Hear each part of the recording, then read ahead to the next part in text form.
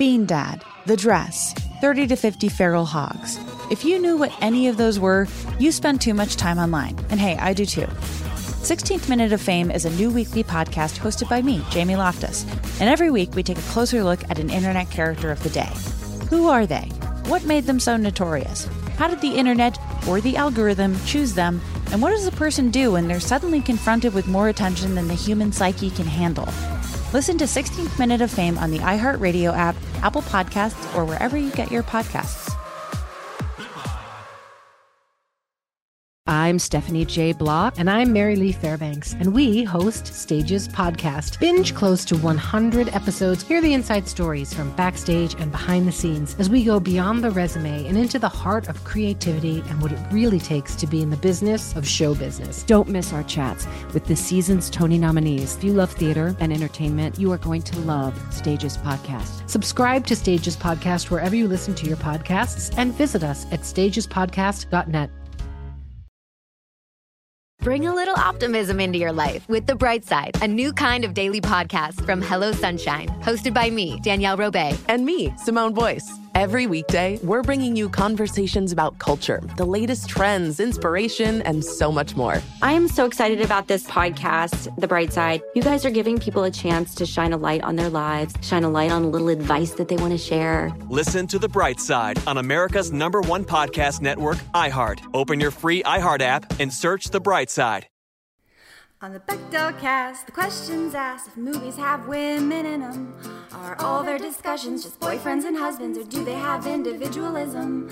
The patriarchy's effing vast. Start changing it with the Bechdel cast. Hello and welcome to the Bechdel cast. My name is Caitlin Durante. My name is Jamie Loftus, and we're doing a princess movie today. Princess. Well, that was a good intro. That we did one of our best. A good job. I think that we've been recording a lot lately, and when we're recording more, I feel like the intros were just like, the show is starting. Hope that's okay. Right. With your permission, the show is starting. Yeah. But this is our, the Bechdel Cast is a feminist movie podcast that analyzes the role of female identifying characters in famous movies. It's true. Yes. And what do? Well, we use the Bechdel test. Ever heard of it? Sometimes called the I Bechdel. don't know her. It's sometimes called the Bechdel-Wallace test. Indeed. And it's a media metric created by cartoonist Alison Bechdel. Who knows who we are now? Wow. Confirmed. Yay. She hasn't listened though. But she knows. She knows we exist, and that's step one. Baby steps. Yes. Yes. But Allison, if you eventually, probably in like 2025. No press. Maybe when you get to this episode, you'll hear this invitation for you to come on the show anytime. Her favorite movie is Groundhog Day. So I've just been like tapping all my sources to find out. Her favorite movie is Groundhog Day. So she'll hear that episode first. Yes. We did cover that one. But we should like re-upload it and be like, we know you're listening. Anyways, what's the Bechdel test again? Oh, geez. Who knows? What if we said that and then we didn't know what it was? Two female identifying characters with names have to speak to each other about something other than a man for at least 2 lines of dialogue. That is our specific bar. Yes. So let's demonstrate. Let's do it.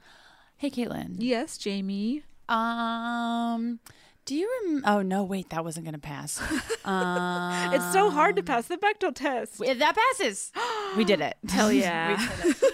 I was literally about to bring up the Firefly's funeral. I'm like, that was a male firefly. Oh, yeah. I just can't get over the fact that they killed the firefly. We're talking about The Princess and the Frog today. Shall we bring our guest in? Yes, let's do it. She's terrific. She's a wonderful comedian. She's so funny. It's Lexie Grace. Hey. Welcome. Hey. We're so excited to have you. I'm glad to be here. I'm very excited. Yes. There's so much to talk about today. Yes. Starting with, Lexie, what's your relationship, your history with this movie? So Princess and the Frog, I actually saw it when it first came out, like Christmas Day 2009. Yeah. And I was in New York. I watched it with my mom. We did 2 movies back to back, that and Sherlock Holmes. And then we went... So pure. But yeah, I went and saw it. Like I saw it opening. It was either opening week or like the second week. I think it was opening week because like I feel like as a Black woman, like it's really important to like support because she was like the first animated African American princess. But my favorite African American princess would definitely be Brandy.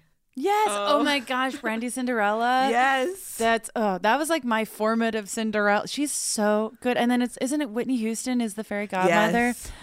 Oh, that's a special movie. That's a really special movie. And then Whoopi Goldberg and the prince have like an Asian son, which is yes. But that movie was great. That's like the Rodgers and Hammerstein one too. Yeah. Oh baby, I gotta see it. You've never seen it? I haven't. Oh, you have to watch. No. Oh, it's so. But good. I have seen, and this is not a princess movie because I don't think Wizard of Oz's Dorothy is considered a princess. But I like in the extended universe, she's a princess adjacent, I would say. Sure. I have seen the Ashanti and Queen Latifah Muppet Wizard of Oz, which is it's okay. It's great. It's okay. It's one of the better like Muppet adaptations. I think so. Yeah, I love that movie. Yeah, I love Ashanti. Yeah, but yeah, you have to see Brandy Cinderella. Okay. Oh, it's so good. It's really good. You're gonna love it. But so you saw Princess and the Frog in theaters. Yes. Awesome. So did I. I also saw it as a double feature, and for some reason I thought the other movie was Terminator Salvation, but I looked up the release date of that movie, and the timing doesn't line up because that movie did come out in 2009, but it was in May, so that wouldn't have. So I don't know what the other movie was, but I did see The Princess and the Frog in theaters, and I hadn't rewatched it until this week to prep for the episode, but I'm very excited to talk about it. Jamie, what about you? Same, saw it in theaters, haven't seen it since. I double featured it with Avatar. So it was like that day was a lot. That day was an absolute lot. But it was because I remember like we had tickets to Avatar. I think that we saw Avatar first and then saw Princess and the Frog, which is a weird order to do that in. And I remember liking it, but I wasn't watching it critically at all. But I'm like, Right. oh, I like it. Tiana's cool. The songs are pretty good. Is that Oprah's voice? Yes. Those are the thoughts I remember having. And then I hadn't revisited it in a while, but we get a ton of requests for it. Yeah. And so it's long overdue. I'm excited to. I mean, and it's like it was frustrating to rewatch because the elements of a movie I could like are there, and then just everything kind of fucks up. Agreed. Like I when I watched it, like I was so excited for this African American princess, and then I was like, why does she have to do the most? Like she's gotta clean, she's gotta cook, she's like handling business. Everyone's like, why are you working so? Like it's like, why can't she just be like a regular princess? You know what I mean? Right. And and she doesn't like get to visibly be a black woman for 70% of the movie. Right, she's a frog most of the time. Frog. Why is this happening? Oh God. And then she's got like the worst prince out of the lot of them, because like most princes are like generals, or they have like an army, or they've got some sort of wealth. He's like a broke. The prince is like not dissimilar to like Lena Dunham's character in Girls. It just like starts with he's like, I've been cut off. Now I'm gonna go to the city and see what happens. I'm like, I hate this parallel. This is horrible. It also reminded me of Eddie Murphy in Coming to America. Oh, a little, yes. Yeah. That's a way better comparison. That's way more favorable. Right. And in that movie, like, we know why he's coming to America. In Princess and the Frog, Naveen is just like, for some reason, I'm in New Orleans. We don't now. know why anyone's doing anything. No. Except, you know why Tiana's doing things, even though men are constantly trying to distract her from doing the clear set goal she has. But everyone else, you're like, what are they doing? Yeah, everyone in the movie is just like telling Tiana, they're like, why are you working so hard? Like, why are you? And it's not like she's working so hard that it's like detrimental, because I could understand if like she's working hard and she's like missing like, birthdays and like her, her dad's funeral or something like that. But she seems to clearly have like a good work-life balance. Right. Like she's working towards a clear goal. Like that element of the story, you're like, they're making her do the most, but we know what she wants, and she's like capable and working really hard, and she's like gonna achieve her goal. And then they're like, well, you can't achieve your goal until you get a frog man involved. And you're just like, oh, really? Yeah. In 2009 we were still, but of course still there. We're still on that. We are. We're still on that.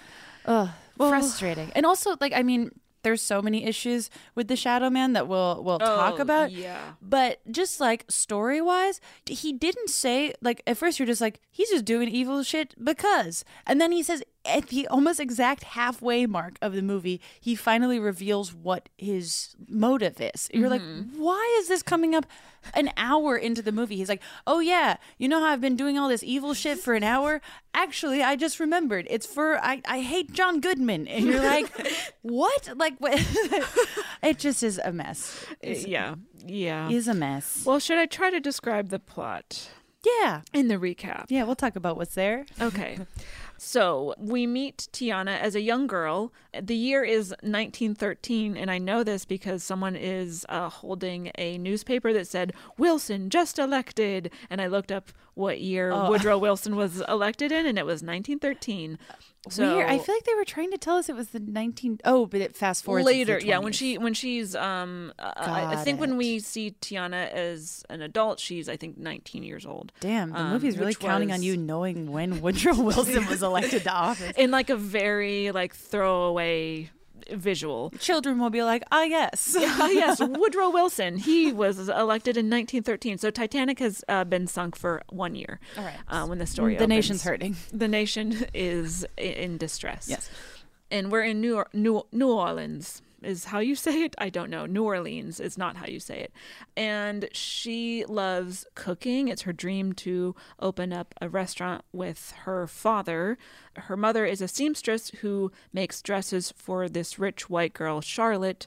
And Tiana's mom also reads The Frog Prince to the girls. Right.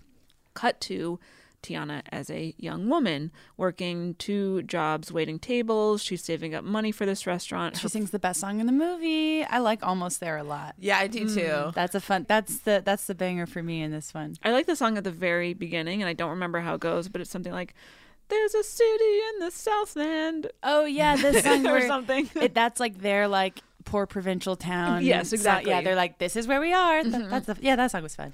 So she's saving up money for her restaurant. Her father has since passed away. So in this movie, we have a dead parent, but it's a dead father instead of a dead mother. They really galaxy brained this one too, because they're like, okay, we're going to subvert the narrative by killing her father instead of her mother, but still somehow her father and her relationship with her father is the most important one. Exactly. And you're just like, scam. Like every 5 seconds, it's like, but my dad. Right. I'm like, why'd you even kill him? Like, why? If he's going to be so looming over the story. Yeah. Sneaky. Like, even when the mom comes over, she brings like it looks like a new pot, and like it's, sorry, I'm jumping ahead. Yeah, no, you're fine. But she's like, oh, it's dad's pot. Like it's. And then her mom has the like most regressive view, and oh yeah, there's a whole thematic thing that I want to talk about. But I really felt like they pulled one over on us with like no, we killed the dad this time, but don't worry, he's still the most important parent. Like no. Right? Okay, so then we meet Prince Naveen of Maldonia, which is a fictional country, which I'm guessing is right next to Genovia. Genovia and Aldovia. It's right between Genovia and Aldovia. Is Maldonia? Maldonia is where Prince Naveen is from. Yes. Got it. He shows up to town, and Charlotte is trying to fuck him. So she hires Tiana to make a bunch of beignets for a ball that she's throwing, I guess in like Prince Naveen's honor, or she's inviting him to the ball or something. I don't know. Yeah. But it's happening that night. And with the money that Charlotte gives Tiana to make all these beignets, her horny beignets. Right. You're just like, Jesus. She's definitely, Charlotte is definitely like Blanche from Golden Girls persona, like yes, younger, like just chaotic, horny.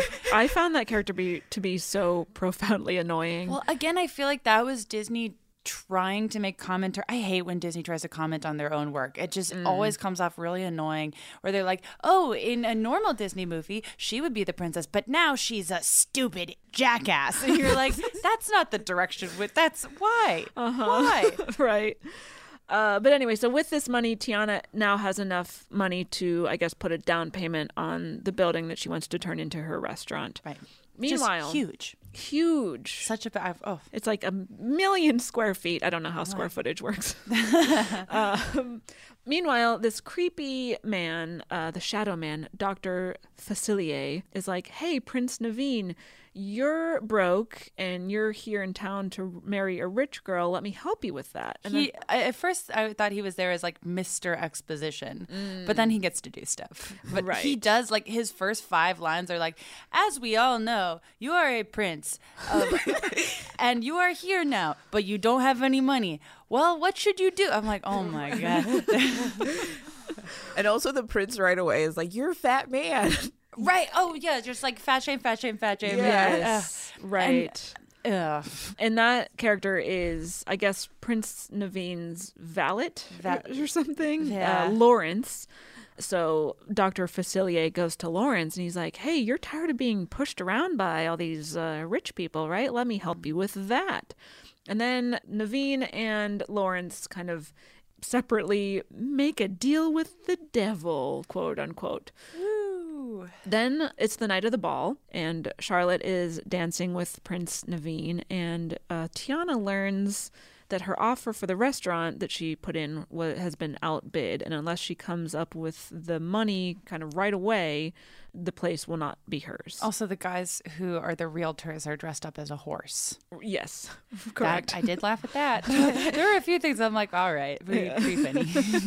What I like is they retracted their offer right after, like, her and her mom had, like, cleaned the place. Yeah, I know. It's like, I guess they really made it seem like she had the keys. Yeah. How could they take it away? And I think they're like, well, it's cleaner now, so it's more valuable. Yeah, we can sell it for more money. That song with that Tiana sings when she's cleaning stuff out. I mean, I hate that she has to be cleaning while she sings it, but that was a pretty good song too. Yeah. Is that not the Almost There song? Yeah, that's Almost There. That is Almost There. Okay, yes, that is Almost There. Yeah. And there's so many songs. There's too many songs. There's a lot of songs. Right? There's a lot of songs. And I would say most of them are not good. Yeah, Randy Newman really went there. fumbled. Almost There slaps. Not a good villain song. Mm-mm. Not a good, just mess. It's Anyway, so Tiana learning that her bid has been outbid causes a big spill, and she gets food all over her. So Charlotte loans her one of her fancy dresses, and Tiana is lamenting about losing her opportunity to own the restaurant, and suddenly there's a frog right there, and that frog can talk because he's Prince Naveen. So we're like, wait a minute, who's that guy who looks like Prince Naveen dancing with Charlotte downstairs? What? Yeah. Anyway, so the frog is like, hey, Tiana, please kiss me. And if you do, I will give you money for the restaurant, because we're like, this is fine. Right. This is fine. And he wants her to kiss. Like, seems like a fair offer, a reasonable deal. He wants her to kiss him because she's dressed up in this fancy gown. He thinks that she's a princess, and which, that again, will break the spell. Wild leap of logic on his, I mean, he of all people should know. That not everyone he's ever met who's wearing a dress is related to him, like, or is royalty. Like, right. In the U.S., correct me if I'm wrong, but I don't believe there has ever been any royal family based. Like, there are no monarchies in the U.S. There's never been a monarchy at any time. here, and that's a fact. Thank you so much. I just wanted to make sure. Yeah, what if I was like, actually, there is a king? How did you not know? We've got. I mean, now that we've got Meghan, maybe she's gonna. It seems like she hates being royalty, but maybe she'll bring it over here and be like, hey, for your consideration, monarchy. It's about time. Yeah, and at this point, we're like, yeah, sure, why not? I mean, our presidency isn't really working out. No, so might as well switch monarchy, to maybe better than dictatorship. Monarchy, Don't right? know. Anyway, so the frog is like, hey, Tiana, let's kiss. And she's like, okay, fine. If you're going to help me get my restaurant, I'll do it. But when she kisses him, he stays a frog, and Tiana also turns into another frog. This is one of the... Well, I have things to say about this later. But you're just like, okay, magic is supposed to work for Disney princesses. I hate this subversion too, where they're like, you know, our first black princess, we're gonna get the magic to fuck her over. You're like, why? I don't know. Magic's supposed to help. Okay, so now they're both frogs, and they have to, and everyone's like, frogs. So they have to run away and escape this party. And then they fly away with some balloons into the swamp. Then we find out that Lawrence, the valet is who is occupying Naveen's body, and Naveen was turned into the frog. This was all done by Dr. Facilier, who I think just around this time is about to tell you why he's doing everything. Yeah. He, for the first half of the movie, you're just like, chaos? I guess it's just his outfit. He has to be mean. Oh boy. So I guess, he wants to be rich. He wants to control the town, I think. So he needs to, this is, again, like one of those, I mean, and this happens with Disney villains a lot, but like, the things he's doing to accomplish his goals are so roundabout. Convoluted. Yeah, you're just like, why would this be? Because he says, like, I can't conjure anything for myself. So I guess he was waiting for this opportunity, even though it seems like he could have killed Papa at any point. Right. Right. Like, it seems like I got confused, especially in, like, the back half of this movie. There's so many like talismans and magic. There's multiple magical items introduced to like supplement plot that doesn't make sense to the point where I lost track of the items. I was like, oh, there's the thing where you got to get the frog blood. Then there's like the voodoo doll of John Goodman. Right. And then there's like a necklace. And then you're like, there's too many things going on. And there's a whole conversation that we'll have about the portrayal of the use voodoo. of voodoo. That's a whole thing. But yeah, I was losing track of all the different like the various magical items that they're like, oh, well, this is happening because frog blood. And you're like, what? Huh? But what his plan was, he wants like money and control of New Orleans. And so he has to kill John Goodman. Is that? Because he will inherit he's doing like a 60-40 split with Lawrence, who will inherit the money from Charlotte once her father has died. That's so complicated. And passed along the money. Yeah, because women don't have any rights. So he's like, as soon as she gets married. He's like, well, 1920. Okay, women can just vote now. So I feel pretty comfortable. Like, this will work out in my favor. Oh, yikes. And then also too, it's weird because like, there's no, like you said in his plan, there's no like afterthought. Like, okay, like after they kill him, like then what? Like, what will they do with Charlotte?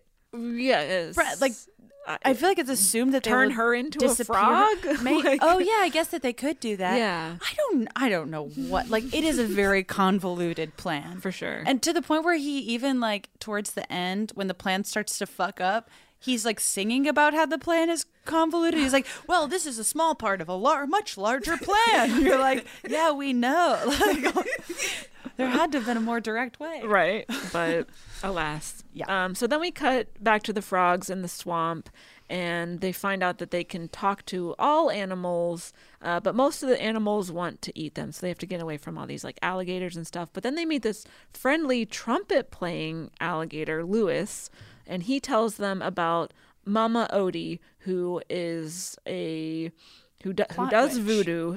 She's a plot witch. One of her plot witches.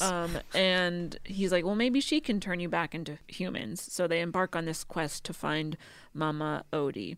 Meanwhile, Lawrence is trying to marry Charlotte. So there's the whole like... Right, Lawrence as Naveen is trying to... Right, and then that's... Did that have to be there? Like, I feel like you can kind of do away with a part of that. Like, if you take Lawrence out and then it's just like Prince Naveen is missing... I feel like you kind of accomplish the same thing with a way less convoluted, villainous plot. Yeah. But that's just, who am I? Yeah, who are you to say? I'm but a humble, stupid person. That's not true. Thank you. But they've hit a snag because the talisman that contains Naveen's blood is running out. So Dr. Facilier calls upon his friends from the other side, which are like these shadow demons, to go find Frog Naveen. So back in the swamp, they meet this Cajun fly named Ray, who helps lead them to Mama Odie's. And they get there, and Mama Odie is like, well, if Charlotte kisses Frog Naveen before midnight because she's technically a princess before midnight because her father was voted king of Mardi Gras. And they don't that back is really off complicated. Of it. Yeah. Like, who controls the magic that it would work that way? I don't know. I also like that her gumbo pot is like a crystal ball. Right. You're just like, wait, could it always do that? It's so good. And then like for a second when they had the when she puts the Tabasco sauce in there, I was like, wait a minute. But then I was like, that's kind of accurate though. Okay. People do have Tabasco sauce. But anyway, so if all this manages to happen, then both Naveen and Tiana as frogs will turn back into humans. But meanwhile, Naveen is, to use an expression that the kids are saying, he's catching some feels for Tiana. Right. And he's about to tell her that he loves her and then also propose to her, question mark. Which is another thing that's very treated as like, of course. Because the second that Charlotte meets Prince Naveen, who's actually the other guy, they dance once and she's just like, I'm ready to get married. Right. Which is like a weird like movie trying to have it both ways, where it's like they're subscribing to the Cinderella logic of like, we met, we're getting married, but it's also trying to be modern, and it's like kind of failing at both. Yeah. Right. But before Frog Naveen can express his feelings to Tiana, he gets captured by the shadow creatures, and they steal more of his blood so that Lawrence can turn back into Naveen so that he can get married to Charlotte during the Mardi Gras parade. And then Frog Tiana sees them like about to get married, and she thinks it's the real Naveen, and she's like, no, that's my boyfriend. Because I guess she also loves him. Question mark. Right. Well, do we know why? Well, Caitlin, of course she loves him. He negs her for most of the movie. Exactly. And that's subscribing by the rules of the game. She loves him. Yeah. And then Ray the Firefly helps Frog Naveen and you're like, escape. oh! Right. He escapes and they steal the magic talisman that's holding the blood. And then Ray gives it to Frog Tiana, who smashes it. And Dr. Facilier is like, no. And then all the shadow demons kill him, but not before he squishes Ray the Firefly and kills him. And I guess we're supposed to be sad about that. And I was just like, I don't care about this character. But they throw a whole funeral for him. But how wild is it that they commit to killing the Firefly? Yeah. I was like so shocked. That's like if Flounder got shocked. You're like, that doesn't happen to the fun sidekick. Right. Is there any precedent on which I mean, it's like in Disney princess movies in Disney, besides Bambi's mom, who didn't fill that role. Right. Like parents die, but or are already dead. But sidekicks don't die. Yeah. Like I forgot about that, and I was shocked. I was like, oh my God. And then I was like, oh well, something's gonna happen with the magic. He's gonna come back to life. But then they're like, no, he's a star now. He's a star. He actually died. And they throw a whole funeral for him. And you're like, first of all, I don't care about this character. Right. Second of all, it's just, I was so shocked that it's like if Sebastian had actually been like caught by the chef and eaten. Right. And they're like, he's happier now. I'm like, no, he's not. What the fuck? No, he's not. Wild. He's now a shell on the island. Yes. Yeah. Oh my God. And then also, I know it's a cartoon, but when the bug dies and you're like, oh no, and then it starts raining, I'm like, realistically, this bug's corpse would be like it'd be like the corpse would not have survived to the funeral. Like when a dead bug is rained on, it just turns to goop. Yeah. Also, like Tiana just like crushed his dreams before he died. She was like, "It's a star. It's not even a real thing." Right. And like the last conversation they had. But again, he's not really an important character. Arguably, didn't need to be. But like, who is Raymond? I didn't understand. Whatever. Shrug. He dies. So then Frog Naveen is like, okay, Charlotte, it's almost midnight. Please kiss me so that Tiana and I can turn back into humans. And you have to make sure you give Tiana the money for her restaurant, which arguably Charlotte should have done at the very beginning. But anyway, she kisses him, but it doesn't work. They don't turn back into humans. So then in the wildest plot twist of all, Tiana and Naveen decide to just stay frogs and then get married as frogs. They give up. We're just gonna... Tiana gives up on her dreams. Someone it's so funny because she's so hardworking throughout the whole movie that for her to be like, yeah, I think this is just how it's going to be now. The plot betrays her entirely. They're like, she's like, this could work. And then you're like, oh no, like what about Oprah? Right. Oprah's like, where's my daughter? Like Oprah, no one ever is. No, we never cut to Oprah to be like, where's Tiana? Where'd she go? No one's asking where she is. Because Tiana still lives at home. Yeah. No, Oprah is missing her. Like, But, she works 8 shifts of a job, so she's probably like, she's not working.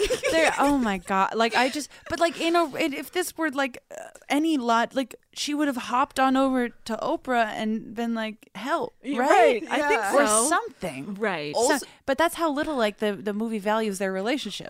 Also, her frog wedding, there's all these animals from the forest, and it's like, you don't know all these animals. Right. You've only been friends with like 3 animals. And one of them died after you yelled at it. Like oh boy. I still can't get over that they killed the bug. They killed the bug. They get married as frogs, but here's the it's like if they threw Miko off a cliff. It's just like, I have to think of all the different ways you could murder Disney sidekicks. I can't handle it. Okay, so then they get married as frogs, which Mama Odie officiates the wedding. Yes. But because they get married and because Naveen is a prince, that makes Tiana a princess. So when he kisses her at their wedding, he's kissing a princess, which is the thing that needed to break the spell. And that's what turns them back into humans. Mm-hmm. So now they're humans standing in the middle of a swamp kissing. And it's a his wife-based plot twist at the end, too, because they also have to explain it to the audience because you're like, what? And they're like, well, you did kiss a princess because when I became your wife, I became a princess. So now I'm a princess and you kissed me and now we're hot again. And everyone's just like, yay. And then where do they get the money? Is it from, you see his parents for 2 seconds. I'm like, I guess maybe they're cool now. And then right. But no, I don't think they get the money. I think they have an alligator that intimidates the bankers, being like, "You're going to take the, you're going to take the money." Yeah, she uses the money that she had earned through all of her serving jobs. Right. And so they just. But what about the person that outbid her? He's dead. I don't know. It was the Firefly. The Firefly outbid them.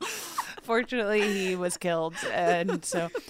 That was just I mean, so many threads are left. Yeah. She gives up at the end. And then she's like, now that I'm your wife, I can achieve my dreams. You're like, cool message. Yeah, that pissed me off so much. Well, let's take a quick break, and then we'll get really a deep dive into the discussion. Nitty gritty.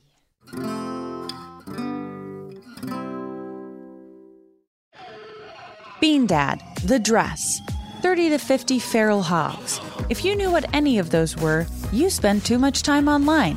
And hey, I do too. 16th Minute of Fame is a new weekly podcast hosted by me, Jamie Loftus, where every week I take a closer look at an internet character of the day. Who were they? What made them so notorious? Why did the internet choose them? And what does a person do when they're suddenly confronted with more attention than the human psyche can handle? I'll be talking to internet historians, experts, and yes, the main characters themselves to get a fuller picture. Because I think that even outside individual experiences, a character of the day tells us something about how the internet worked at that time and how the attention economy developed into the freaky 3-headed dragon it is today. Together, we probably won't be able to properly log out, but we can take a walk down scary internet memory lane and see one day a little more clearly. Listen to 16th Minute of Fame on the iHeartRadio app, Apple Podcasts, or wherever you get your podcasts. Hey, my name's Jay Shetty, and I'm the host of On Purpose. I just had a great conversation with Michael B. Jordan, and you can listen to it right now. Michael is known for his performances in both film and television. His breakout role was in Fruitvale Station, playing Oscar Grant, which earned him widespread praise and numerous award nominations.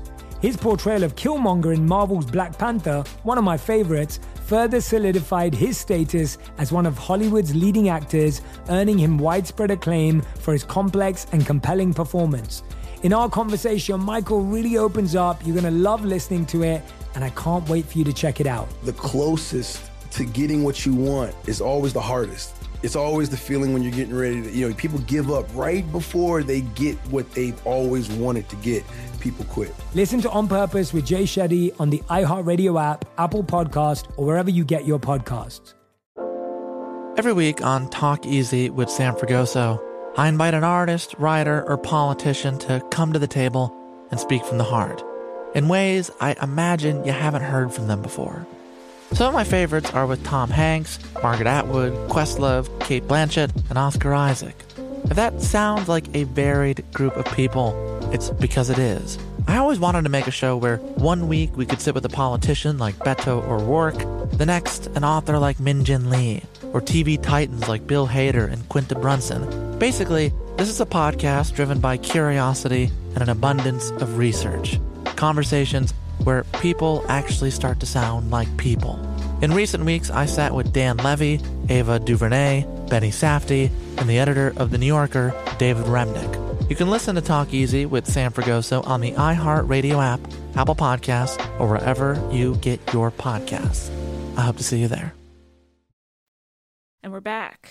Where should we start? Lexie, where do you want to start? Where should we... I mean, there's so much. Well, let's first talk about how in the opening they had the 6-year-old feed like the entire... Yes. She fed everybody on her block, and she was like 6 years old. Oh, yeah. And that was like this movie is... I tried to do as thorough as I could of a context corner for this because it's like...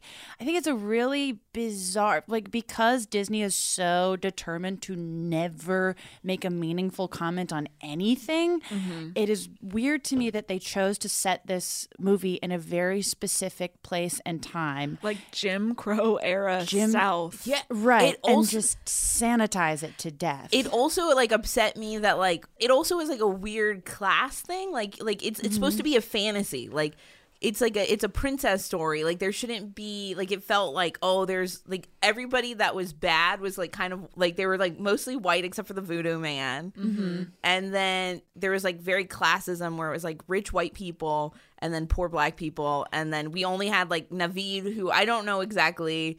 He's from Maldonia. Yeah. He's like ethnically ambiguous. Yes. Yeah, but it just, I don't know. It also bugged me. This is where I had like the biggest crux with the movie is like she works so hard and like everybody is always pooping on her working hard. Right. I mean, it's confusing because I feel like Tiana is, so she lives in this non-existent New Orleans where Jim Crow laws never happened. Rich white people are just like, whoops, we forgot to like it like that. I feel like that is like a very common thread in Disney movies when they're trying to avoid discussing systemic racism in any way. They're like, oh well, the rich white people are kind of goofy. Right. They're like a little bit dumb, but they're nice. But they're just kind of like they didn't think of it. It's just like it's such a bizarre decision to set this in the Jim Crow South. Right. Because it's like, first of all, like Charlotte could not have legally married Prince Naveen. Like interracial marriage is not legal at this time. There's a lot written on how like Tiana and Charlotte being able to be friends that share clothes, like that would have been very unlikely.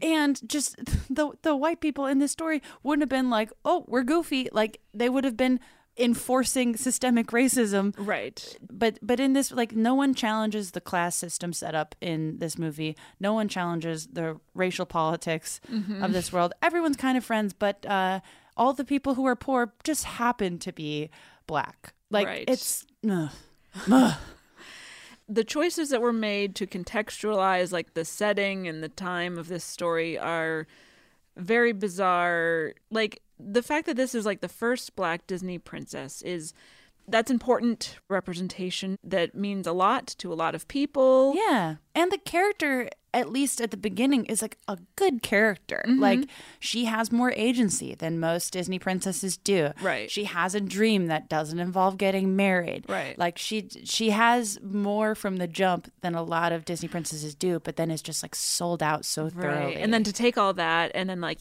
put it in this bizarro fantasy world does, I think, the first Black Disney princess a huge disservice. Yes. And then, like you already said, like we don't even see her as a Black woman for most of the movie. Yes, which just doesn't feel like a mistake. Yeah. Yeah, they had to Disney. I was reading that they had to change it because originally they had it named the Frog Princess, and so there was like a lot of backlash of that. And then they also tried to name her Maddie, but it sounded too close to Mammy. Yes. And then she also was a maid at some point, like in the earlier they wrote versions. her as a chambermaid. I think too, like Charlotte's family. Yes, yeah, that was like the original plan. I mean, it will not surprise anyone that this movie was directed by white men. There is a credited Black writer on the movie, along with 2 white writers. The music was somehow written by, it's a movie that takes place in New Orleans, and Randy Newman wrote the music. Can't crack that one. And it's just, when you see the production team that was behind this movie, it's very easy to understand. Of course they fucked it up this bad. It also is funny, as like a weird side note, the people that wrote this movie actually also wrote Aladdin. And it's interesting because I feel like the Shadow Man, like his intro kind of sounded like the Genie's a little bit. Ooh, it did. And I feel like did it feel like visually they were referencing the Genie song at the end of the Shadow Man song, where it's like, you know, at the end, like the Genie, like there's all these other characters popping up and then he's in the center, and it just felt really similar. No, it definitely did. And also the other thing that kind of like was annoying is that like she kept having this dream, and like even when she raised the money and it was like, oh, you finally raised the money for your dream, her mom was like, well, what about a man? Ooh, like it wasn't like, oh, yay. Okay, let me break this down because I was like, what is this? So there's a recurring theme throughout the whole movie, basically saying like, all you need is love, to quote the famous song. Right. So it starts with Tiana's mom, whose name we do learn, Eudora. She's like, your dad never, lived out to see his dream to have the restaurant, but that didn't matter because he had love in his life. So, and that's what I want for you, Tiana, to meet your Prince Charming and dance off into your happily ever after. And then Tiana's like, well, I don't have time for dancing. And then Eudora's like, but I want grandchildren. So it's like, this theme gets established that like, having hopes and dreams is kind of stupid, especially if they relate to your career. Right. And are not really necessary as long as you have love in your life. And this is, again, I think like a bizarre choice to ignore the time period so thoroughly, because it's like, I feel like maybe it's a more nuanced conversation if her mother is saying basically like these opportunities aren't afforded to women, much less to Black women who are from a poor background. Like, I feel like that is more like there's an opportunity to make commentary, but then she just comes off sounding sexist because the world of this movie is such a vacuum, like sucking void of nothingness, that she's just like, you can't open a restaurant not because of all this oppression, it's because I want a grandkid now. Like, oh. And then this gets doubled down on a little later when the frogs reach Mama Odie, and she sings this whole song about like, who cares about what you want? It's about digging a little deeper and figuring out what you need. And the implication here, at least as far as I could tell, was what you need is romantic love. Yeah. Also, by the way, when she kept saying dig deeper, I was like, is she Shaun T? Like, am I supposed to squat like from Insanity? It is like it is just like one of the first Disney. I'm trying to think of if prior to Tiana, like, were there Disney princesses that really had dreams outside of romantic love? Like it's like you look at Mulan, but like Mulan, like everyone else is like, you're a badass, like that's really cool, like you're kick butt. Whereas her, everyone's like, you're a killjoy, Tiana. Right? They're oh god, that scene with her friends at the beginning where they're like, are you gonna come out dancing? She's like, no, I work 17 jobs. And they're like, oh, Tiana's so awful. I can't believe how hard she works to open a business. And I'm like, this doesn't happen. This is like absurd. Yeah, and it happens like literally all the time throughout the whole movie. As people are like, "Why are you working?" Including Naveen. Yeah, and then I love that Naveen is like, well, I'll take jobs so that you can get your restaurant. It's like, well, she's doing good raising the money on her own. Yeah. She's like such an, and it's not lost on us either that like she has to work 10 times harder than any Disney princess has ever had to for anything. Like, Cinderella technically had a job sort of, I guess. But Tiana's under way more pressure. Right. And she's made fun of for it. You're just like, you can't do both. You can't do both. Yeah, no one is like, people should be admiring how hard she works. Go get it. Everyone's just like, you fucking idiot with your dumbass dreams. Her having to work so hard to get access to anything is one of the only things that lines up with the world that they are putting you in. But then everyone's reaction to it takes place in nowhere land. Yeah, just like in the Disney void. It's so frustrating because it is, I am at least glad that you get to see that like determined side of Tiana at the beginning. No, for sure. I am glad that I feel like I have a complicated relationship because I do like that she is a hard worker and she does have goals, but I don't like that she was like goal shamed throughout the whole movie. Yeah. The fact that like the movie ends with her opening up the restaurant after all, and she does it with money that she earned waiting tables, and not that like Naveen was like, here are my riches to give to you. Like she worked hard for it and she earned what she got. And then it does seem like she's the breadwinner of their relationship because she's the one who's like running this restaurant and Naveen's parents had cut him off. But then they're also at the wedding and they're like, hi, and you're like, so money again? Right, like probably a wedding gift. Right. But before that, to kind of continue on this theme of like dreams are pretty silly and love is what you need, when Dr. Facilier is like showing Tiana what she could have and he could grant her this wish, and he says something, or she's like, my father never had what he wanted, but he had what he needed. He had love. And it's like, so another like doubling down on this theme. So basically, like, Tiana learns the lesson that all you need is romantic love in your life. And then at the end, Naveen is like, well, I have to marry Charlotte. It's the only way for you to get your dream, Tiana. And she's like, well, my dream wouldn't be complete without you in it. And it's like, since when? Like, you met him earlier today. That's like the Disney princess way. Exactly, right. But it is like, of all the places that Disney tries to subvert in this movie that you're like, why would you do that? That's the one place that they don't subvert from. Like, we met and now we're in love. It's funny, out of all the Disney princesses, I felt like this was like the most heavy-handed about like money is bad. I love when Disney says money is bad and you're like, cool. I don't know. I'm gonna go to Star Wars land. What? The message of this movie is so convoluted because it's like, there's been a lot written on the impact of this movie, how it's aged, even in the 10 years it's been released. And it is like, there's more to be said about the production background of this movie, where, John Lasseter was at the head of this production, which that fact doesn't age well. And he hired a bunch of like legacy Disney white guys to come in and write and craft this movie because New Orleans was his favorite city. But you're just like, there's no, like, it seems like very little research was done, very little consideration was done because there was no one in the room to, like, they wouldn't allow anyone in the room who would say something. When this movie came out, so 2009, same year that Barack Obama has taken office, and there were a lot of movies that came out like shortly after Obama is elected that sort of are touting this like colorblind world, and that and, like, this movie very much subscribes to that of like, well, now that we have our first non-white president, racism is fixed, and no one, like, the legacy of racism doesn't affect this country at all anymore.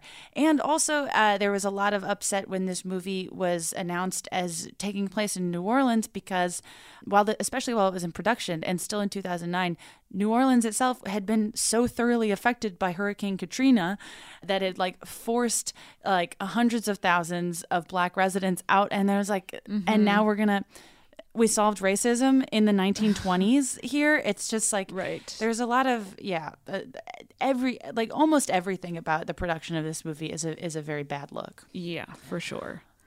Some of the sequences are pretty though. can we talk a little bit more about the love story component of it? So we already kind of hinted at this, but this is another example of a love story that starts with a man negging and undermining a woman. He first says like, "Ew, I thought you were a princess, but you're just a waitress." Then he calls her a killjoy, a stick in the mud who doesn't know how to have fun. And then moments later, they are suddenly in love. Like, I don't know where this comes from. He's also like the slimiest dude, and I'm not talking about like the frog transformation. the mucus. The mucus plot point. I was like, are you serious? Where at the end, Tiana's like, actually, it's mucus. I was like, what? Yeah, he's such an asshole. For sure. And it's interesting too, like throughout the movie, like in regards to him, they keep talking about like women are gonna hold you down. Like when he's at the shadow man, the shadow man is like, he's like, oh, if you get a wife, you won't be able to live your life or something like that. Right. It's frustrating because it's like his whole character indicates to young people watching the movie that you can have all the ambition in the world. You can get 97% of the way there, but you still need a man with resources negging you to achieve anything. And then another thing is that when Naveen mistakes Tiana for being a princess, she clears it up right away. And she's like, no, I'm not a princess. I'm a waitress. If the genders had been swapped and it was the woman mistaking the man for being a prince, I feel like it almost certainly would have been a story about him lying to her for the whole movie and being like, yes, I am a prince who's also a frog. And I'm not saying that like all men are liars, and I'm not saying that women never lie, but so many movies are about a man lying to a woman and not coming clean until the very end. So I guess I liked that, you know, Tiana was like, no, I'm not the person you think I am. Tiana she's the best. She's cool. honest and she's nice and she works hard. And also there's a joke where it's implied that Frog Naveen tries to have sex with Frog Tiana when they're like hiding in the stump from the alligators. He's like, well, we could get cozy. And then she's like, get away from me. And it's like, you're trying to fuck when you're a frog? Like, it just, I feel like there's so many, like you could do a drinking game about all the times he's mentioned women in the thing where he's like, oh, I've dated thousands of girls. Right. And then he's a fuckboy. Yeah, he is a fuckboy. I mean, and a lot of Disney princes. I mean, at least he has more of a personality than many Disney princes do. But his personality is bad. Yeah, so that's also not. I also don't even know. Like, it's interesting because I feel like in the past 15, 20 years, Disney princes have been imbued with personality more and more frequently, which is good in one way, but in another way, you're like, well, what if we gave the princess more personality and more things to do instead of being like, we have to know this man's interior life? Like, right. I don't know. I don't feel any particular way about it, but it is interesting. Sure. Also, there was like you said, like I don't understand why she fell in love with him. Like there was, he liked jazz. She seemed like okay about jazz. Like she didn't seem obsessed with jazz. She wasn't like super into it. Yeah. Yeah. And then she like taught him how to like mince a mushroom. And then she was like, now I love him. It comes out of nowhere. I feel like where they tried to set that up and it just doesn't work and it comes off a little like, is at the beginning when she's serving Charlotte and Big Daddy, right. Jesus, where she says like the way to a man's heart is through his stomach. So I feel like we're supposed to connect the dots of like when she cooks for him because woman, she realizes that she loves him. And you're right. Like, that didn't track at all. I don't follow the logic there. Right. Also, did you catch the part where when he's trying to propose to her, I guess, while they're still frogs, he says, you could not be more different. You're practically one of the guys, AKA, you're not like the other girls. Wow. Says it. And she's like, according to this movie, that's true. She is not like the other girls. Because all the other girls frog. Hate her. Or are like lobotomized like they do to Charlotte. God, everyone is just done a disservice. Yeah. We got to take another quick break, but we'll come right back.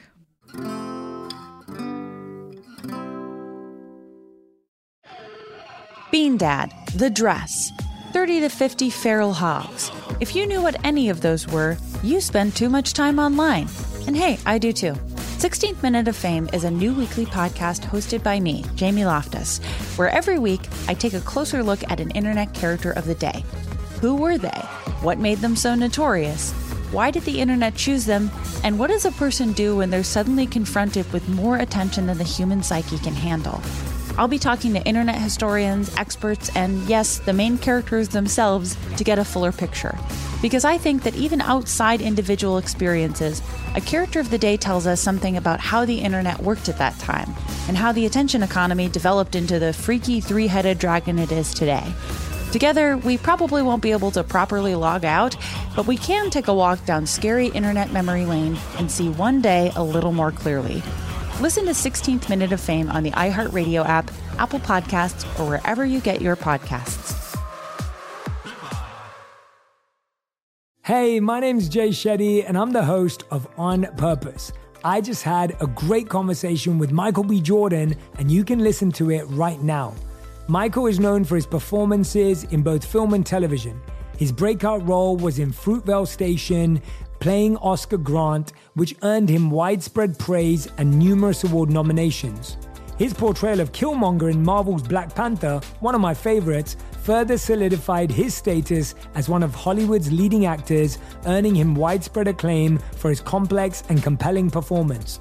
In our conversation, Michael really opens up. You're going to love listening to it, and I can't wait for you to check it out. The closest to getting what you want is always the hardest. It's always the feeling when you're getting ready to, people give up right before they get what they've always wanted to get.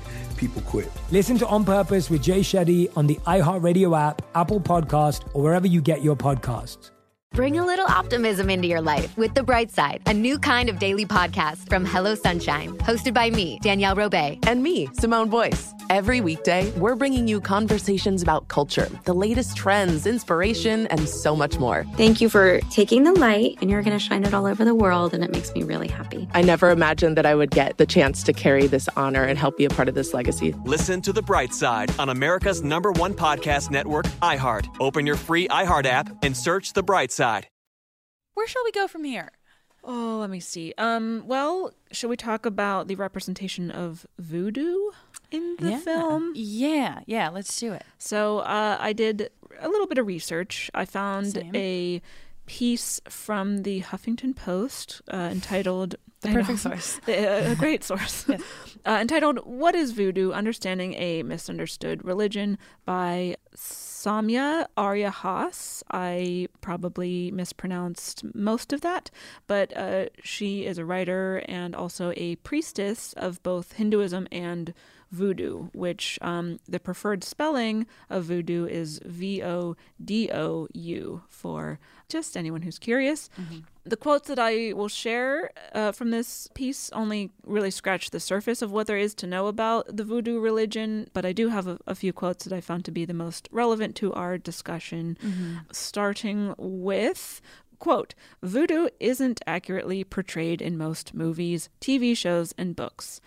Voodoo isn't a cult, black magic, or devil worship. People who practice voodoo are not witch doctors, sorcerers, or occultists.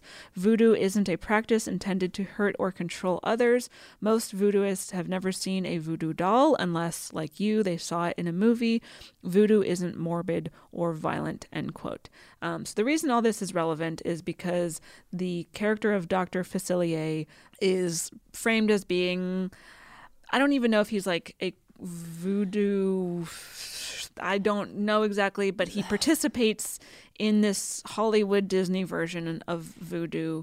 Yes, and interestingly, I feel like they try to contextualize their interpretation of voodoo. They also make it directly correlate to Christianity by indicating that there's something having to do with the devil and like demonic spirits, which is not even a part of this. But I feel like Disney almost makes the assumption like we're going to have to talk to people on a Christian level. So we have to connect these two things that are not related. Yeah. Right. The way that voodoo is depicted in this movie and many others is that it's like this scary, culty, mystical, but in like a nefarious mysticism way, and that's not what it is. I've got another few quotes from this author. Quote, "Racism clouds our view of voodoo. It is rooted in slavery and intricately connected to this hemisphere's political and social evolution. Voodoo was first practiced in America and the Caribbean by slaves of African descent, whose culture was both feared and ridiculed. Slaves were not considered fully human. Their religion was dismissed as superstition. Their priests were denigrated as witch doctors. Their gods and spirits were denounced as evil," end quote, which explains a lot of why voodoo is depicted the way it is in media, and it has everything to do with racism. Believe it or not. Go figure. Yeah, I did a little research on this as well, and it basically does very clearly boils down to racism, specifically a very American kind of racism that's very specific to this region, where Louisiana voodoo is something that's very commonly cited. And it's like there's been, from what I can tell, and if any listeners are out there that have seen a positive measured depiction of voodoo in popular culture, it doesn't seem like it's happened. And there was a whole season of American Horror Story. I don't watch that show, but there's a lot written on how there was an entire season that hinged on this very racist view of Louisiana voodoo. And what it boils down to is I think we've had similar conversations about Disney villains in this regard, where a lot of Disney villains are coded women in STEM, with like women with power. Right. And this is kind of an analog for Black people with power and making it as villainous and threatening as possible. Yeah. So it's not only like a very specific type of racism that has never really been challenged in popular media yet, but it also like fits right into it. It like, just based on Disney's history, it makes a lot of sense that they would go for this, because that's how they treat like some of their white villains, of just like, how can we make power that isn't Big Daddy, like the big daddies of the world, right? How can we make it threatening and evil and villainous? And yeah, that's a very interesting point, because like even on the flip side, like you have Mama Odie, and she's still like very cartoonish. We don't actually see, like, none of her magic actually helps. It's kind of just like, it's just like, good luck, kids. Dig deep. That was the closest I could get to be. I mean, I'm like, well, I guess that there is an example of a Black character with magic who is using it for good. It still completely misunderstands everything. Yeah. But at least it isn't painting the but then it's like, yeah, you're right. She doesn't really, her magic doesn't work. Yeah, and she's also like not like she's kind of senile. Yeah, they make her out to not seem super like competent, right? I guess, or not particularly, I mean, clearly not particularly good at what she does, because what she does doesn't really affect the plot, right? Until the end, where it suddenly does. She's just like, just fucking fall in love, and then you'll get everything you want. She's like, my magic is the magic of hetero love. You're just like, that's not a thing. So it is complete misunderstanding. It could have been, her song could have been like, Cher, do you believe in love? Ugh, it's so frustrating. And I mean, like, Disney has never set something in the American South and had it gone well, ever. True. Like, there's also a lot written about this movie, comparing it, I mean, with less egregiousness, but still with some of the same themes that people are very critical of in Song of the South, which is like the only Disney movie that's ever been truly buried. And there's actually past guest of the show, Karina Longworth, did a great, I think like 5 or 6 part series on like the history and the legacy of that movie on her podcast. You Must Remember This. It's really good. But basically, because most of us like haven't really seen that movie, right? And with good reason, that takes place in the American South and has the similar vibe that we have with Tiana's family and Charlotte's family, where it's like, yes, the white people are very much in control. The Black people in the story are mostly working for them, but there's no problem here. Everything's fine. And so a lot of writers at the time of this movie's release interpreted this, I think, pretty correctly as an updated version of this world that never happened. Like, it's like the most Disney approach to racism. They're like, but it didn't really happen. Like, because like that relationship, especially between Tiana and Charlotte, that dynamic is so bizarre, because they seem to be pretty good friends. Yes. But like, Charlotte seems to be completely blissfully ignorant of any of Tiana's struggles. And then she also seems to treat Tiana as like someone who works for her and serves her rather than like a friend and an equal. Like Tiana wasn't even invited to the ball as a guest. No, she was there as like, an employee. Yeah. Also, can we just quickly, side note, can we just talk about the scene when she gives Tiana the dress and she fixes her girls and like puts them up? And I was like, Disney usually never acknowledges, like, they might have, but never, like, she was just... Every Disney princess has, like, a uniboob. They're like, this is just a feminine area. That is true. Their friendship is, I mean, outside of the historical context we've already discussed, it's a bummer because it's like they seem to be very close friends, but really, like, Tiana is very attentive to Charlotte's needs. Charlotte does things for Tiana, but really only when it serves herself. And I also think that Charlotte's character is kind of very like mired in tropes as well, where it's like kind of this failed attempt for Disney to comment on itself, I think, by doubling down on like pretty misogynist tropes of like all she wants is marriage. Look at how stupid she is. This is all she cares about. And like that doesn't help anything either. Right. Also, wasn't it so gross in the end when Charlotte is like, I didn't know Prince Navid had a brother, and it's this 6-year-old, and she goes, well, I waited, for one prince, I could wait, or for, I'm not quoting it directly, but she's like, I can't wait for you to be legal so I can have sex with you. I'm like, this kid's in the first grade. They're all like, I was getting some real Jacob from Twilight vibes there. Yeah, she imprinted on. Yeah.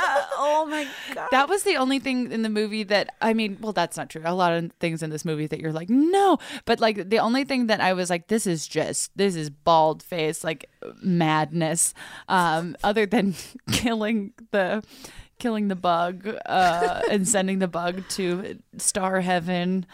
So I mean, I don't really have much to say about Charlotte outside of like, it seemed like they were trying to make a commentary on the criticisms of past Disney princesses of like, why do they want to be in love so bad? Why don't they have any dreams outside of this? And instead they just doubled down on it and made a mockery of it. And what purpose did that serve? Right. It didn't serve any narrative purpose. Like, they just were like, women are dumb. Especially because it's like her goal that she's framed as having is like she just wants to marry a prince. She's already rich. She just wants, I guess, the status of being a princess.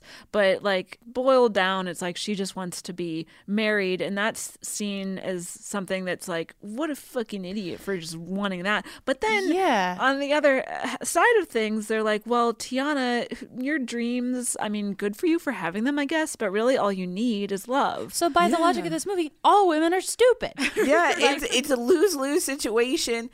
Also, how fast that Charlotte like agreed to marry. Like as soon as he proposed, she was like, "I gotta go make plans." Right. And I mean, Tiana seems to be like living in a more modern version of the world of like, you just met him, and Charlotte's living in another version of the world where she's like, yeah, so we're getting married, and you're just like, what is it? And I don't know. Also, her and her dad have like, it seemed like they had no concept of money. Like they just were handing out $100 bills to people, being like, "This will cover it." Right. Because he does it to the newspaper boy, and then she does it to Tiana for the beignets. And I was like, Tiana, why didn't you get on these beignets earlier? It seems like you could have. She could have just like. Why didn't Charlotte give Tiana a business loan? Because they're friends. Like why? I don't understand. Like. And I feel like that just plays more into the, like, they weren't racist. They were just these bumbling doofuses of, like, yeah, John Goodman trips and $1 million falls out. It's not that he was withholding money from anyone. It's that he just didn't see them. He just, ugh. Also, Charlotte was, like, mean to, like, some random boy, like, in the thing she just said to him. She said, if I say later, that means never. Loser. Right. I do understand why they're doing it, but it just makes you even more upset. So I think that Charlotte is, I mean, she's not, just none of the female characters are well written. None of the characters are well written. Yeah. Which brings me to the animal friend. I think that there's a big section of this movie that nothing happens in. Oh, yeah. Basically, the second that Tiana becomes a frog, nothing happens for a very long time. Right. They're just kind of hopping around the bayou. It's beautiful. The animation is great. Mm-hmm. But I would argue that most of the animal friends that they meet in this long stretch of nothingness are mired in tropes that are either of like poor people or black people, and then it just gets like, ugh, why are we doing this? Right. I think that Raymond, the firefly who was killed, yes, is the worst example of this, where the way that he's animated, the way that he's stylized, he's given like a Cajun accent, right, and then his teeth are all fucked up. Like right. I feel like there's a lot of stereotypes, as particularly of like poor people in the South. We also see humans who are supposed to be poor in the South. Yeah, like, but they're like, they're like, oh, when you don't have money, you just are falling all the time. Like, but also the rich people are falling, and you're like, who does anything here? Tiana, she's the one holding down the city. The only person who can do a fucking thing in this town. It's ridiculous. I mean, but it's like, I think that this is another through line in Disney movies of, even because like I love animation so much, and it's people telling themselves so easily in animation, where like the people you're supposed to care about are drawn to be, you know, Western beauty standard hot people, and the people who you are not supposed to, who are a joke, are drawn very differently, and that applies to other. I mean, that the way that people are, like Belle looks very different than everyone in the French town. They're drawn like cartoons. They're like they are not drawn to be sexy princesses. And the way that they drew like people who didn't have as much money, the way that they drew the animal friends who were supposed to be stand-ins for other tropes, it's just ridiculous. Yeah. It also to add to the Firefly thing, I thought it was really interesting that the reason he loves Evangeline, the star, is because she's so bright. Like, it's not. She's bright and beautiful. She doesn't talk, and he's like, she's shy, but I love her. And it's like, oh, I didn't even think of that. Oh, that was like the first thing I picked up on. I was like, you don't know what her personality is because she's a star, and yet you love her. Oh my word! And I was like, feminist icon Evangeline. What? I kind of like God, feminist. I mean, we don't know her story. Another woman robbed of a coherent plot. And then also when Ray dies and becomes a star next to her, like, what if she didn't want that? Yeah, she never got to speak. Yeah, she didn't consent to Ray, the star. Also, being next let's to be her. honest, it was just another star. The bug died. The bug died. Like the bug, full dead. No, he's a star. What if I died on this? No, he's a star. Rose dies at the end of Titanic. Ray is a star. Or no, he's not. Rose falls asleep and has a dream at the end of Titanic. She does not die, is what I meant to say. She dies, but you know who else dies? Ray, and he doesn't come back as anything. He just dies. He's stepped on by the villain, and he dies. And why did they do that? It also was, it was an unnecessary death. Also, okay. But I do like what you said about Flander dying. It's just like if you got harpooned in the third act of the movie, and they're like, "Oh no, Ursula harpooned Flounder," and then Flounder, they're like, "Oh, but look, he's the sun now." You're like, "No, he's not. He got harpooned." Also, did you notice how like we were touching on the like animation a little bit and like the design? When they're frogs, I feel like Tiana, they're still designing frog Tiana as like Western beauty standard frog, because she's like visibly much thinner than Naveen frog. So it's like, what are you saying? They found a way to make the frog femme. Right. They femmed, I mean, and they do that thing that there's like all those great Anita Sarkeesian videos about, where they like basically gave her the like Ms. Pac-Man treatment, where it's like, she's a slender, curvy frog with long eyelashes. And you're like, it's a frog. But it's a fucking frog. They just really find ways to do Tiana and every female character dirty in every way. We sort of discussed this already, but the way that her relationship with her mother is treated is like, just again takes place in this void where the mother is allowed to live, but all she does is nag her daughter or talk about the father. Like the father is still the driving influence in Tiana's life. So. It was like she didn't have a dream of her own. It was like her dad's dream, and then she gave her dad's dream up so that she could have this dream with Naveed. Right. I give up. I'm a frog now. Her dad's vision. It's so. I mean, I like Terrence Howard is the dad, and the dad is like such a lovely character. But yeah, she's just carrying out her father's vision, and then I mean, like I agree with you. Like the dad does say like some great things where he's like, "Don't just wish, like actually be in action." Right. He wants her to be somebody who does something in the town, and it's not just which isn't nothing for. There's a lot of Disney dads that are like, you can't do anything. Yeah. So that. Again, it's like a little subversion, but then also another character suffers as the result of that subversion. I love Tiana. I feel like, okay, correct me if I'm right. I feel like the general vibe around Tiana is that we all love her and we all want it better for her. Yes, 100%. Like I did not want her to marry a mediocre man, and that's what she did in the end. Right. I'm glad. I mean, I'm glad that she got her beautiful restaurant. I don't know. I mean, this fucking movie ignores the fact that women just got the right to vote, maybe depending on when in the 1920s it is. Right. Like you're just like. Because if this was like set current day, you know, because like Naveed, he like explains like when they're when she's helping him mince the thing, he's like, I lived with all these servants, I don't know how to do anything. And it's like, you know, if this was like 2020, she'd be helping him fill out a W-4. You know, right. It's there's also, I mean, if you go beyond just the actual movie itself, it's really frustrating that, you know, anytime that there is, especially in a company like Disney, anytime that there is a protagonist that isn't like a thin white someone, there's so much more riding on the production's success than if there's a so-so Disney princess movie that's like, you know, whatever, a French white girl, and it does okay. People are like, whatever, we'll make another. It's fine.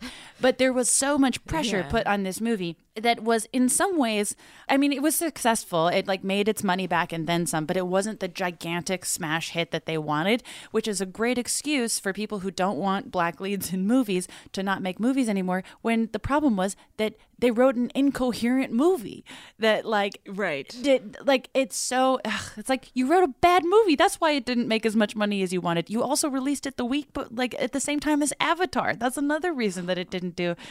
And the marketing around this movie, I mean, there's some isolated examples of like some pretty like racist marketing of this movie and the way it was marketed to young girls. I mean, it was sexist and racist. It was just everything because men be marketing shit. Right. And it's just, and even as recently as 2 years ago, it's 2020, when Ralph Breaks the Internet came out, there's that scene where all the princesses show up and they're like, blah, blah, blah, meta commentary. And you're like, fucking whatever. But in the original trailer, they had like lightened Tiana's skin and changed her facial structure to make her it hair. Yeah. And then people were like, excuse me. And then they're like, oh, sorry, we thought we could get away with it. Sorry. Right. And then they changed her to look the way she looks. That's crazy. I remember that they did that. I can't remember which actress, but they did that on like a magazine cover where they like lightened like a real life person. I can't remember who it was. It's fucking ridiculous. And there are also stories from 2009 when, you know, it's always this big deal when a princess is added to official canon, because that is like a thing. And this is very granular, but Disney princess merch sells like fucking hotcakes. It's backpacks, it's lunchboxes, it's t-shirts, it's everything. But just because you're a Disney princess doesn't mean that you're on the merch. Right. So Mulan is often not on the merch. Pocahontas is almost never on the merch. And so Tiana, they were basically like, guess what? Tiana's going to be on the merch, which is like, woo. Right. She should be on the merch. Yeah. So they said to put her on the merch, but then there were all these things that have happened to multiple Disney princesses, but it was especially egregious with Tiana, where they changed the color of her skin by a little bit. They changed the structure of her face just to make it, quote unquote, fit in with the merch. And just, I mean, this happens every time. It's just ridiculous. The merch. It's just such a bummer that this could have been such a I mean, it is a monumental movie. The fact that it features the first Black Disney animated princess. The movie barely makes sense. The plot is either not much is happening or what's happening is too convoluted. Like, I want to like it so much more than I do. Well, it's just like, it's a behind the scenes problem. Yeah, exactly. 100%. Yeah, for sure. Like, they didn't hire the people who needed to be hired for this movie to be coherent or good. Exactly. No, it definitely. Like, the one good thing is we all love Tiana. We do love Tiana. We love Tiana. But other than that... Yike. Yes. Yike. There's a part of me that just like wants Tiana to get a redo. I'm like, can we just do something for her? Can we do something for Tiana? She didn't deserve to have to be in this movie. Right, I know. Also worth mentioning the like queer coding of the villain. Dr. Facilier. It happens in... Well, there weren't enough tropes associated with that character already, so may as well. Yeah, we talk a lot about this concept on various other Disney movies, so, check out those episodes for more, but it's definitely present here. Love the part where Big Daddy LaBeouf shoves a beignet into his daughter's mouth to shut her up. Oh, yes. Like dads do. And that's, I meant to say that earlier. That's like another trope on top of a trope on top of a trope for Charlotte of like dumb woman obsessed with daddy. Thing. I'm like, listen, I'm smart and I'm obsessed with my dad. We exist. We're out there. To me, the only really moment I could identify as the movie acknowledging race at all, and this isn't even an example of a time that it does it directly, but I feel like it's implied, where the white real estate agents tell Tiana, when she gets outbid for the restaurant property, they say, a woman of your background, you're better off where you're at. And that's the only time that I noticed that this movie acknowledges like her race or her background at all. But it's like, again, just that one tiny moment. It's not explicit, so you don't necessarily know exactly what they're implying. Yeah, it's just... It's like you didn't even take step one. There were some movie. And it's like I'm not gonna use too much time getting super into it. There's a writer named Sarita McCoy Gregory who wrote about this movie in depth and found some references to the racial politics of this specific area at this specific time, but they're so small that it's like no one would have known. I'll just read a quick quote. So it has to do with the masquerade ball and who's allowed to wear masks and who isn't, I guess was a law at this time. Quote, most of the attendees are costumed and masked with noted exceptions of Charlotte and Eli and the black attendees. The band performers and Tiana are not masked, reflecting local law that prohibited blacks from covering their faces.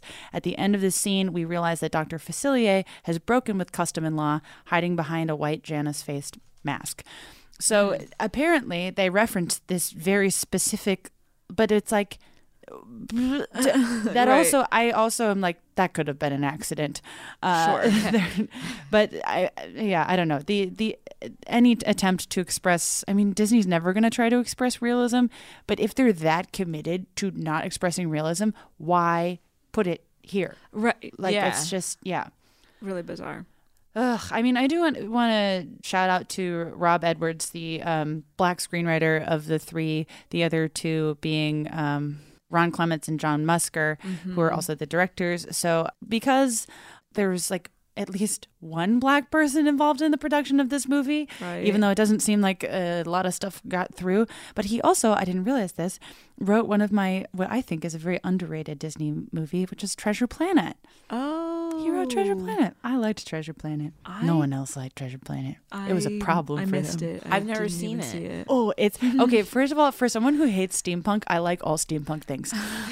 So it's like steampunk Treasure Island, and like Jim, what's his name, has like a buzz cut and bangs. I remember the trailers. And he can fly. It's good. But anyways, shout out to Rob Edwards. And I wish he could have like written this movie by himself instead of, dead weight. Have a black woman write this movie, have a Black woman direct this movie.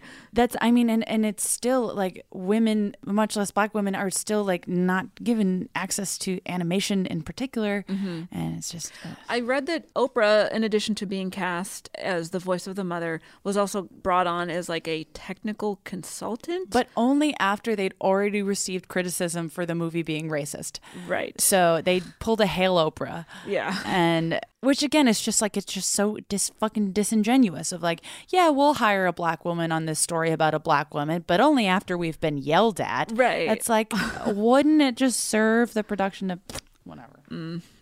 Animation, there's not a lot of women just in general. Sure. Like it's very yeah. Because you worked in animation. I used to work in animation. Like not in the drawing aspect. I used to work more in like dealing with the day-to-day logistics of like voiceover people. Oh wow, okay. So it actually is funny. I've worked with several of the actors in the movie that are very nice and very sweet.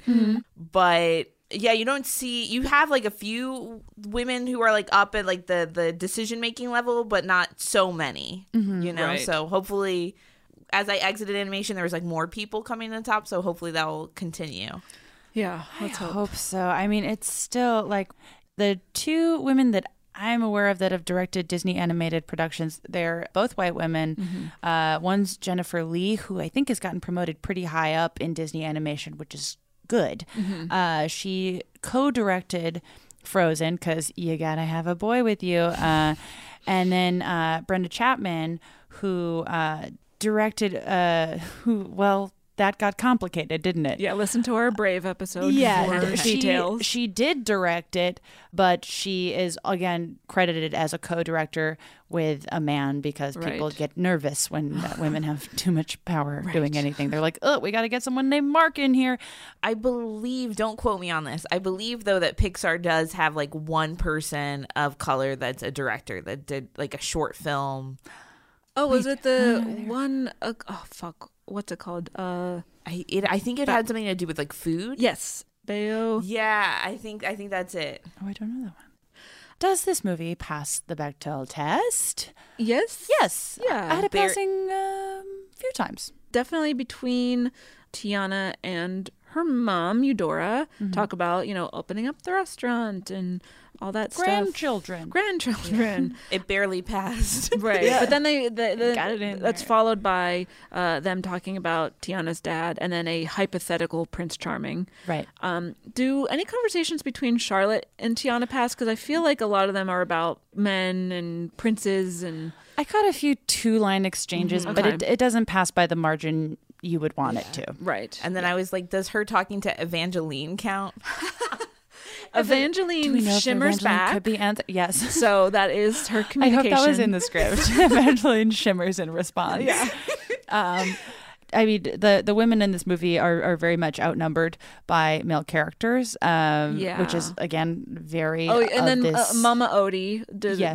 I don't know if any of those... I feel like most of those conversations are still about, like... It's, like, implied the love interest, like, exactly. with Mama Odie. Right. Like, I feel like almost everything Mama Odie says is this subtext of, like, hetero love will change your life. Or maybe the Tabasco sauce thing that might count as true. I mean, maybe. I mean, again, it's like all the passes are quick. They're all like they're very, very quick, and it's again, it's like so not unusual for in a princess movie for the like female characters to be vastly outnumbered. All the animals we meet are male identified animals. They're blip, blip, blip. Let's rate it on our nipple scale. 0 to 5 nipples based on its representation of women. Yes. I know this is such an important movie to like young Black girls and other the world in the world, but it really subscribes to a lot of weird tropes and stereotypes between weird racial stereotypes. This movie doesn't like fat people. This movie doesn't like poor people. This movie doesn't like people with dreams or this ideas. Movie really mishandles what the religion of voodoo is. It's got a lot of problems, but it is important representation. As we always talk about, like, representation and inclusion and progress in general is a slow process that has to start somewhere. And usually the place that it starts is not necessarily very good or very nuanced, but it's a stepping stone for other more nuanced, more inclusive and progressive things to be made from there. Usually when the first thing that's not very nuanced proves to be financially successful, which this movie was. But yes, we've had better representation, not necessarily of like Black women royalty in much cinema, but the fact that this is like the first Black Disney princess is not nothing. The fact that it was made almost exclusively by white men is not the choice that should have been made, as we've talked about. So there's all these factors. I don't know what nipple rating to give it. Is it like a 2.5? Is it kind of right down the middle? I'm giving it I'm between a 1.5 and a 2. Okay. I think that like the behind the scenes representation in this movie is so piss poor. Yes. And Tiana is the win. Right. Tiana is the win. Tiana is everything that is good about this movie is Tiana in the first half hour. Right. Right. And not because she's a fucking frog. Which is not enough. It's not for enough most of the movie. I'll give it 1.5 nipples. I'll give it 1 for Tiana and a half because it was the first Black. But other than that, that's it. Everything. I'm like, there's no other character with redeeming, progressive, anything. Okay, I'll follow your lead, Lexie, and do 1.5. We're all doing 1.5. Yeah. Yep. Cool. Well, do better, world. Well, I love Tiana. These directors did direct Moana, a few years later. So not that that's who should have directed Moana, right? But that is a more maybe progressive text. Well, the world is a confusing place. Lexie, thank you so much for being here. Thank you guys for having me. Where can we find you online? Where can we follow you? At Smile Lexie on everything. So, but Lexie is spelled Lexie. Yes. Wonderful. And then go see Lexie live. She's the best. Yes. Oh, yeah. Thank you. Yes. You can follow us on social media. Yep. At Bechdelcast, Twitter and Instagram primarily. Mm-hmm. You can subscribe to our Patreon, aka Matreon. It's $5 a month. It gets you 2 bonus episodes, and that's at patreon.com/Bechdelcast. Something's telling me Portman July might be coming back for March. Wow. True Matreon Portman fans July? will think that sentence makes sense. Yes. You can also get our merch on tpublic.com/thebechdelcast. Check out our website to remain abreast of abreast of upcoming live dates. Maybe there's some on the way. Mm-hmm. And we love you so much. Thanks for listening. It's a Princess and the Frog joke. Yeah. Bean Dad, The Dress, 30 to 50 Feral Hogs. If you knew what any of those were, you spend too much time online. And hey, I do too. 16th Minute of Fame is a new weekly podcast hosted by me, Jamie Loftus. And every week we take a closer look at an internet character of the day. Who are they? What made them so notorious? How did the internet or the algorithm choose them? And what does a person do when they're suddenly confronted with more attention than the human psyche can handle? Listen to 16th Minute of Fame on the iHeartRadio app, Apple Podcasts, or wherever you get your podcasts. I'm Stephanie J. Block. And I'm Mary Lee Fairbanks. And we host Stages Podcast. Binge close to 100 episodes. Hear the inside stories from backstage and behind the scenes as we go beyond the resume and into the heart of creativity and what it really takes to be in the business of show business. Don't miss our chats with this season's Tony nominees. If you love theater and entertainment, you are going to love Stages Podcast. Subscribe to Stages Podcast wherever you listen to your podcasts and visit us at stagespodcast.net. Bring a little optimism into your life with The Bright Side, a new kind of daily podcast from Hello Sunshine, hosted by me, Danielle Robay. And me, Simone Boyce. Every weekday, we're bringing you conversations about culture, the latest trends, inspiration, and so much more. I am so excited about this podcast, The Bright Side. You guys are giving people a chance to shine a light on their lives, shine a light on a little advice that they want to share. Listen to The Bright Side on America's #1 podcast network, iHeart. Open your free iHeart app and search The Bright Side.